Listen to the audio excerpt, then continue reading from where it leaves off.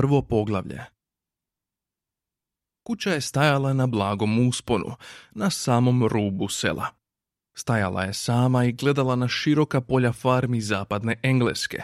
Ni po čemu uočljiva kuća, sagrađena prije više od 30 godina, zbijena, četvrtasta, od cigle, na prednjoj strani imala je 4 prozora, veličine i razmjera pogođenih više manje točno tako da izgledaju neugledno. Jedina osoba kojoj je ta kuća bila na neki način važna bio je Arthur Dent.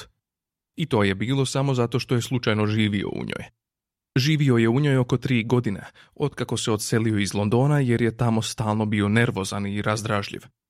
Kao i kuća, imao je 30 godina, bio je tamnokos i nikad do kraja na čistu sa samim sobom. Ono što ga je nekad najviše zabrinjavalo, bilo je to što su ga ljudi stalno pitali zbog čega izgleda tako zabrinuto. Radio je na lokalnoj radio postaji i uvijek je govorio prijateljima da je to puno zanimljivije nego što oni misle. I imao je pravo. Većina njegovih prijatelja radila je u reklamnim agencijama. U srijedu navečer padala je kiša, puteljak je bio mokar i blatnjav, no u četvrtak ujutro izašlo je sunce i kako je ispalo posljednji put blistavo obasjavalo kuću Artura Denta. Artur nije baš do kraja shvatio da lokalno vijeće želi srušiti njegovu kuću i sagraditi obilaznicu.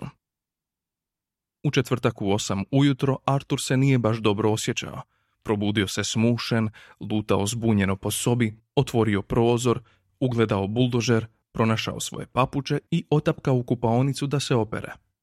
Pasta na četkicu tako trljaj, ogledalo za brijanje upereno u strop, namjestio ga je, na tren se u njemu odrazio drugi buldožer, kroz kupaonski prozor. Dobro namješteno ogledalo je odražavalo Arturove čekinje. Obrijao ih je, oprao se, osušio, te otapkao u kuhinju da nađe nešto jestivo što bi mogao staviti u usta. Čajnik, plin, hladnjak, mlijeko, kava, zijev. Riječ buldožer na tren mu je prolutala umom u potrazi za nečim s čime bi se povezala. Buldožer pred kuhinskim prozorom bio je prilično velik. Buljio je u njega. Žuto, pomislio je i otapkao natrag u spavaču sobu da se odjene. Prolazeći pokraj kupaonice zastao je da popije veliku čašu vode, pa još jednu. Počeo je sumnjati da je mamuran. Zašto je mamuran? Zar je sinoć pio? Pretpostavio je da jest. Uhvatio je odsjaj u ogledalu za brijanje. Žuto, pomislio je. I otapkao dalje u spavaču sobu. Zastao je i zamislio se. Pub, pomislio je. O Bože, pub. Mutno se sjećao da je bio ljutit. Ljutit zbog nečega što se činilo važnim. Bio je govorio ljudima o tome vrlo dugo. U to je bio prilično siguran. Njegovo najčišće sjećanje bili su prazni izrazi na tuđim licima. Nešto u vezi s novom obilaznicom za koju je netom doznao. O tome se govorilo mjesecima, samo izgleda nitko nije o tome ništa znao. Smiješno. Popio je gutljaj vode. Sve će se srediti, zaključio je. Nitko ne želi obilaznicu. Vijeće nema nikakve šanse. Sve će se srediti. Ali Bože, kakav mu je to grozan mamurluk priuštilo. Pogledao se u ormarskom ogledalu, isplazio jezik. Žuto, pomislio je. Riječ žuto prolutala mu je umom u potrazi za nečim s čime bi se povezala. 15 sekundi poslije bio je izvan kuće i ležao pred velikim žutim buldožerom koji je napredovao uz vrtni puteljak. Gospodin L. Prosser bio je, kako se kaže, samo čovjek. Drugim riječima, bio je na ugljiku zasnovan oblik života majmunskog podrijetla. Preciznije govoreći, imao je 40 godina, bio je debeo i mlitav i radio je za lokalno vijeće. Začudo, iako to nije znao, bio je također po muškoj liniji i izravni potomak Džingis Kana, iako su protekle generacije i međurasno miješanje tako izvrtjeli njegove gene da nije imao razaznatljivih mongolskih karakteristika i jedini ostaci koje gospodin El Prosser imao od svojih slavnih predaka bile su izražena nabitost oko trbuha i sklonost malenim krznenim šeširima. Nikako se nije mogao zvati velikim ratnikom. Zapravo je bio nervozan i zabrinut čovjek. Danas je bio osobito nervozan i zabrinut jer je nešto opako pošlo po zlu s njegovim poslom, koji se sastojao u tome da počisti kuću Artura Denta s puta prije nego što dan prođe. Dosta je toga, gospodine Dent. Rekao je. Znate da ne možete pobijediti, ne možete u nedogled ležati pred buldožerima. Pokušao je natjerati svoje oči da opako zasjaje, ali odbile su. Artur je ležao u blatu i mrštio se na njega. Probat ću, Rekao je. i vidjet ćemo tko će prvi zahrđati. Bojim se da ćete na kraju to morati prihvatiti. Rekao je gospodin Proser i uhvativši objema rukama obod šešira, malo ga zaokrene na glavi. Ova se obilaznica mora sagraditi i sagradit će se. Prvi put čujem za to. Reče Artur. Zašto se gradi? Gospodin Proser malo je zatresao prst prema njemu. Onda stao i opet ga spremio. Kako to mislite zašto se gradi? Rekao je. To je obilaznica, obilaznice se moraju graditi.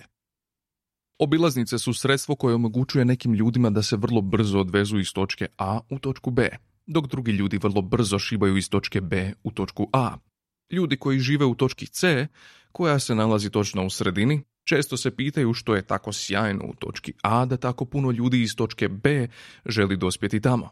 I što je tako sjajno u točki B da tako puno ljudi iz točke A želi dospjeti tamo.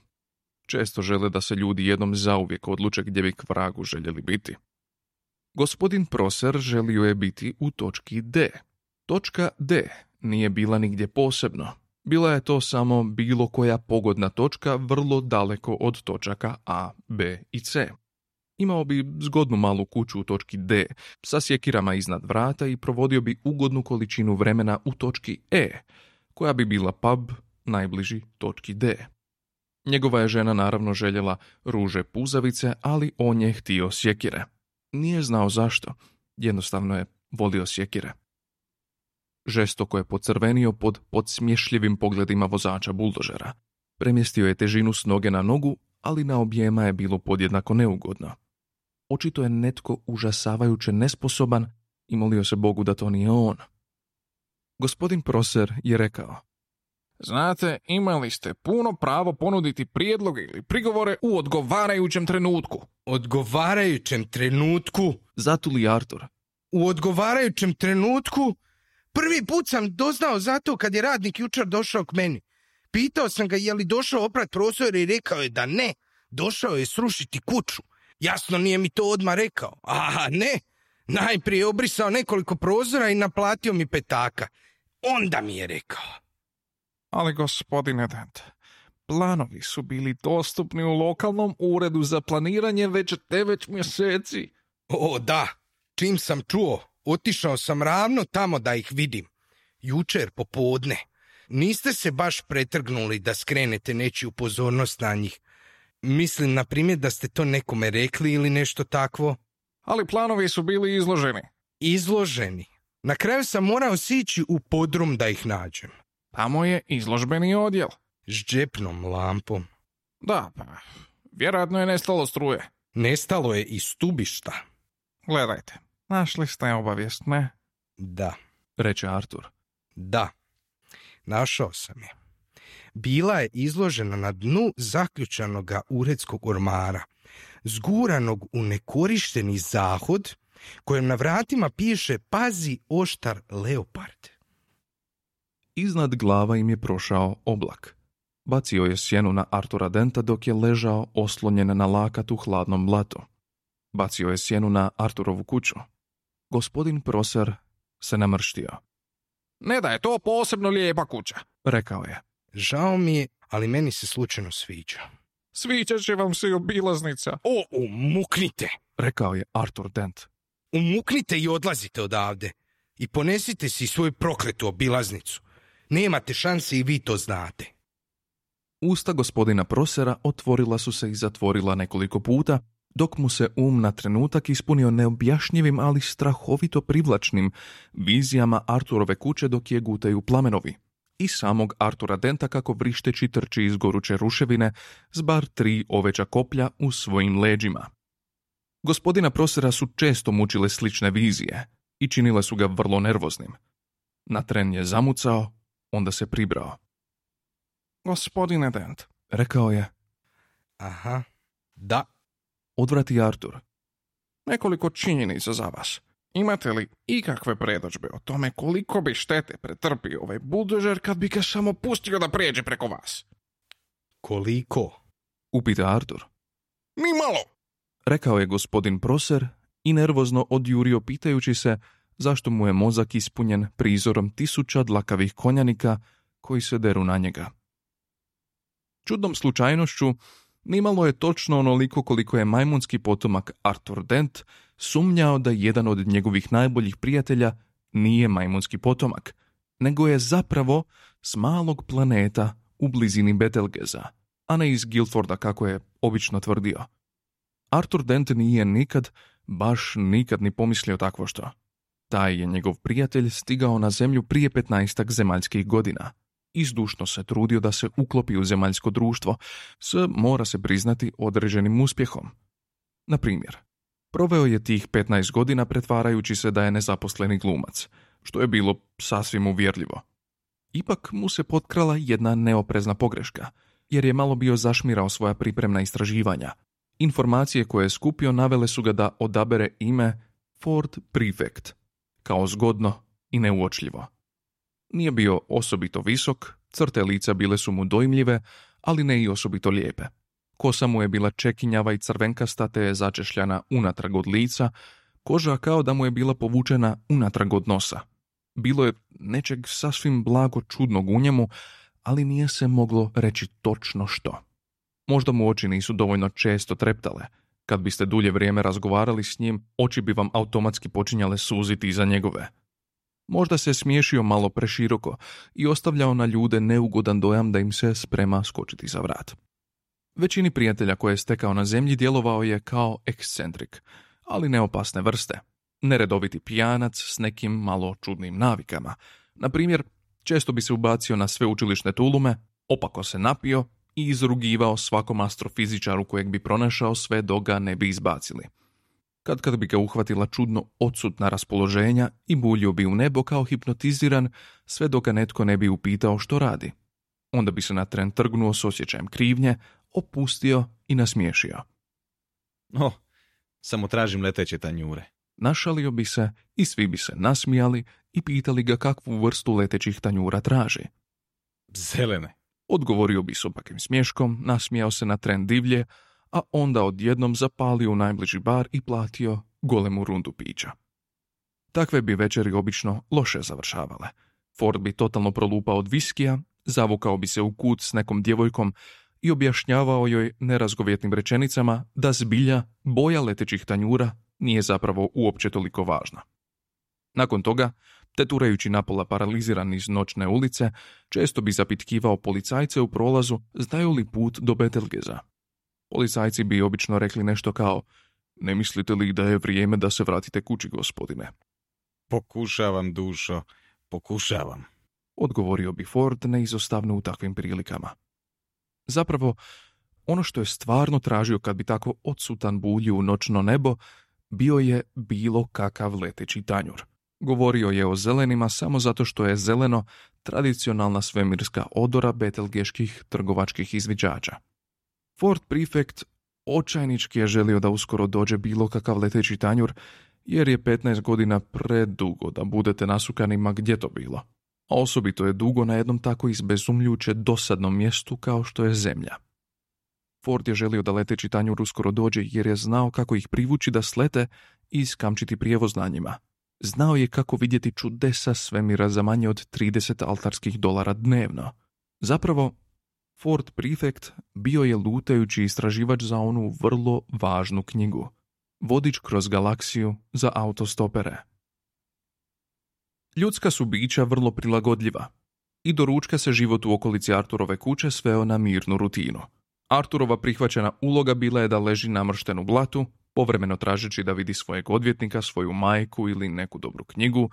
Prihvaćena uloga gospodina Prosera bila je da povremeno napada Artura nekom novom idejom kao što je govor za opće dobro, govor napredak je nezaustavljiv, govor jednom su i moju kuću srušili znate pa nisam ni trepnuo i različita druga nagovaranja i prijetnje. Prihvaćena uloga vozača buldožera bila je pak da sjede uokolo pijući kavu i eksperimentirajući s uredbama sindikata da vide kako bi mogli okrenuti situaciju u svoju financijsku korist. Zemlja se sporo kretala po svojoj dnevnoj putanji.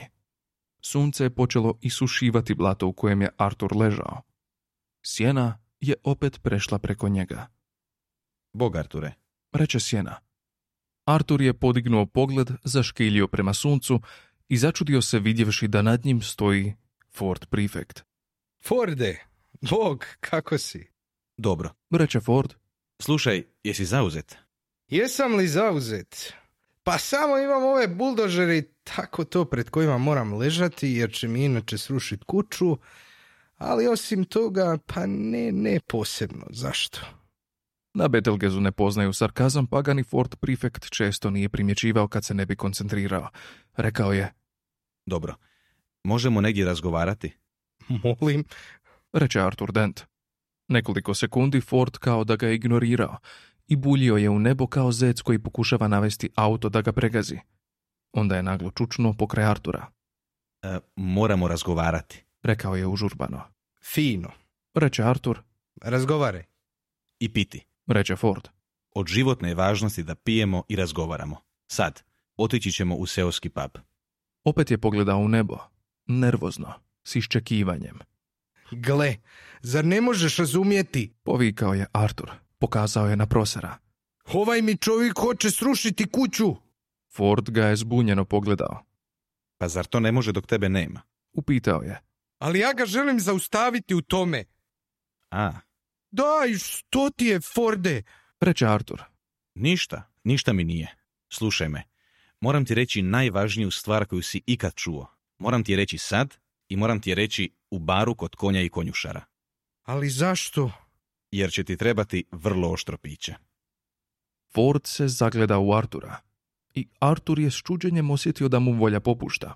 Nije shvatio da je to zbog jedne stare igre s pićem koju je Ford naučio igrati u hipersvemirskim lukama koje su opsluživale rudarske pojase Madranita u zvjezdanom sustavu BT Oriona. Igra je slična zemaljskoj igri koja se zove indijansko hrvanje, a igra se ovako. 2 natjecatelja sjednu svaki na jednu stranu stola, svatko s po jednom čašom ispred sebe.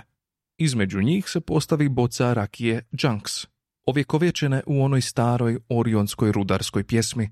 O, ne daj mi više te stare džanksice. Ne daj mi više te stare džanksice, jer glava će mi odletjeti, jezik će mi lagati, oči će mi oslijepjeti i možda ću odumrijeti. Natoči još jednu te opake džanksice. Svaki od natjecatelja zatim usredotoči svoju volju na bocu i nastoji okrenuti i istočiti rakiju u čašu svojeg protivnika, koji je zatim mora popiti. Boca se zatim ponovno puni, igra se ponovno i ponovno. Kad jednom počnete gubiti, vjerojatno ćete tako i nastaviti, jer jedna od posljedica rakije Junks jest da potiskuje telekinetičke sposobnosti.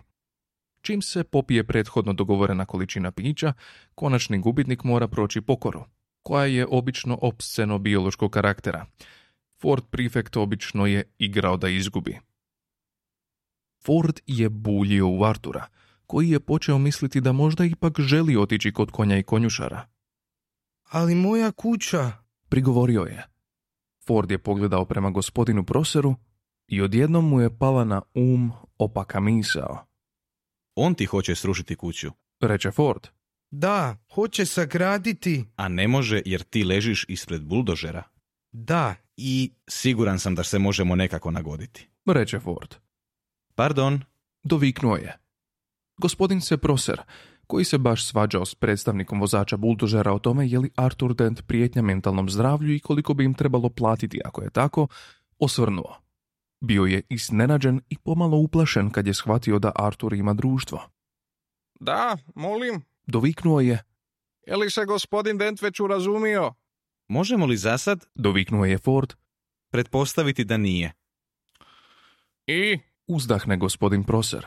I možemo li također pretpostaviti Reče Ford. da će on ostati ovdje čitav dan? Pa? Pa će svi vaši ljudi sjediti okolo čitav dan i ništa neće raditi. Moguće. Pa, ako ste se i onako s tim pomirili, zapravo Artur ne mora čitavo vrijeme tu ležati, zar ne? Molim? Zapravo, reče Ford strpljivo. ga ne trebate ovdje. Gospodin Proser se zamislio. Pa, ne, u biti ne. Rekao je. Nije baš da ga trebamo. Proser je bio zabrinut. Činilo mu se da netko od njih dvojice govori besmislice. Ford je rekao. Pa onda ako biste samo pošli od pretpostavke da je on zapravo ovdje, nas dvojica bismo mogli skoknuti dolje do puba na pola sata. Kako vam to zvuči? Gospodin Proser smatrao je da zvuči savršeno trknuto. Zvuči savršeno razumno. Rekao je umirujućim glasom, pitajući se koga zapravo pokušava umiriti. I ako poslije i vi budete htjeli skočiti na neko piće, Rekao je Ford. mi ćemo zauzvrat pokriti vas. Hvala vam puno. Odvratio je gospodin Proser, koji se više uopće nije snalazio. Hvala vam puno, da. To je vrlo ljubazno. Namrštio se, onda se nasmiješio, onda je pokušao izvesti oboje odjednom, nije uspio. Uhvatio je objema rukama obod šešira i nesigurno ga zavrtio po glavi. Mogao je samo poći od pretpostavke da je pobjedio. Dakle, Nastavi Ford prefect. ako biste bili tako ljubazni da dođete ovamo i legnete... Molim? Reče gospodin Proser. Oprostite, Odvrati Ford. možda nisam bio dovoljno jasan. Netko mora ležati pred buldožerima, zar ne? Ili ih ništa neće spriječiti da se odvezu u kuću gospodina Denta, zar ne? Molim? Reče gospodin Proser ponovno. Vrlo je jednostavno. Reče Ford. Moj klijent, gospodin Dent, kaže da će prestati ležati tu u blatu isključivo pod uvjetom da vi dođete i preuzmete ležanje na sebe. O čemu ti to govoriš? Upitao je Artur, ali Ford ga je gurnuo cipelom da ga ušutka. Vi hoćete Rekao je gospodin Proser, razjašnjavajući si novu ideju. da dođem ležati tamo. Da, Ispred buldožera. da, Umjesto gospodina Denta. da, U blatu. u, kako ste ga vi nazvali, blatu. Čim je gospodin Proser shvatio da je zapravo ipak izgubio, kao da mu se neki teret odignuo s ramena. To je bilo sličnije svijetu kakav je poznavao. Uzdahnuo je. Zauzvrat, vi ćete odvesti gospodina Denta sa sobom dolje u pub. Tako je, Reče Ford. točno tako. Gospodin Proser napravio je nekoliko nervoznih koraka i zastao. Obećavate? Obećajem. Reče Ford. Okrenuo se Arturu. Dođi, Rekao mu je. digni se i pusti čovjeka da legne. Artur je ustao osjećajući se kao u snu. Ford je pozvao Prosera koji je tužno, nespretno sjeo u blato. Osjećao je da mu je cijeli život nekakav san, a kad se pitao i čiji je to san, te sviđali mu se. Blato se ovilo oko njegove stražnjice i ruku i ulilo mu se u cipele. Ford ga je oštro pogledao. I nema prevarantskog rušenja kuće gospodina Denta dok njega nema, dobro? Rekao je. Sama pomisao. Zarežao je gospodin Proser. Nije čak ni počela razmatrati Nastavio je smještajući se ponovno. najudaljeniju mogućnost da mi padne na pamet. Vidio je da mu se približava predstavnik sindikata vozača buldožera, pa si je pustio glavu da padne i sklopio oči. Pokušavao je prikupiti argumente zato da sad on nije postao prijetnja mentalnom zdravlju. Nije u to bio nimalo uvjeren. Kao da mu je bio pun buke, konja, dima i smrada krvi. To mu se uvijek događalo kad bi se osjećao bijedno i iskorišteno, a nikad si to nije bio u stanju objasniti. U visokoj dimenziji o kojoj ništa ne znamo, moćni se kan nadima od bijesa, ali gospodin Proser je samo malo zadrhtao i zacvilio. Počeo je osjećati lagano peckanje vode pod kapcima. Birokratska brljanja, ljutiti ljudi koji leže u blatu, neshvatljivi stranci koji dijele neobjašnjiva poniženja i nepoznata vojska konjenika koja mu se smije u glavi. Kakav dan! Kakav dan! Ford Prefect znao je da pitanje rušenja ili nerušenja Arturove kuće ne vrijedi ni par psećih bubrega. Artur je bio vrlo zabrinut. Ali možemo li mu vjerovati? Rekao je. Ja bih mu vjerovao sve do kraja svijeta. Rekao je Ford. Aha. Rekao je Artur.